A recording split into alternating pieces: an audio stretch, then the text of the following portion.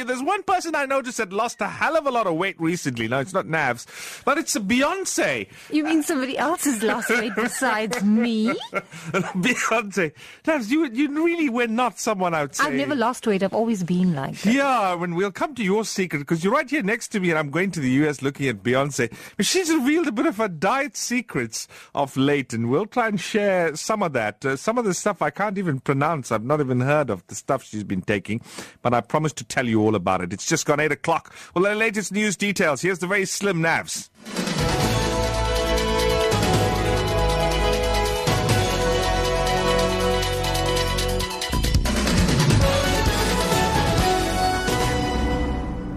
8 o'clock, good morning. Police and Prisons Union Popcru has called for stiffer sentences for those who attack and kill police officers. This follows the violent death of several police officers in recent days, including Gauteng Public Order Policing Head Colonel David Makobela.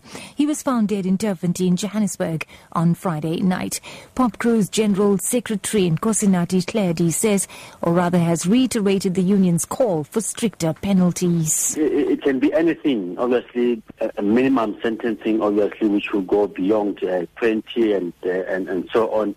But it can be discussed. Mandating should be something that should be engaged on to ensure that when you kill a police officer, something obviously must happen to you before you can even be considered for anything, either parole or supervision.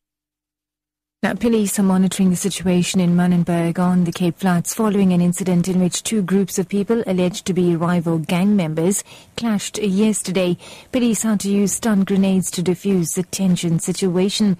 Now, police spokesperson Andre Trout says officers responded after two groups began shooting and throwing stones at each other. Two rival gangs opened fire at each other on the corners of Thames Walker and Thames Avenue. No one has been injured or arrested.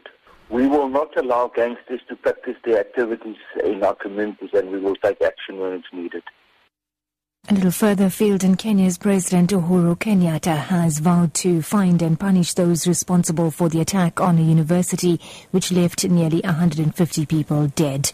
He's declared 3 days of national mourning following the attack by Al-Shabaab militants on Garissa University on Thursday. Kenyatta says it's difficult to flush out the planners and financiers of the militant attacks in Kenya because they are deeply embedded in the country's community. I want you to know that our security forces are pursuing leads on the remaining accomplices.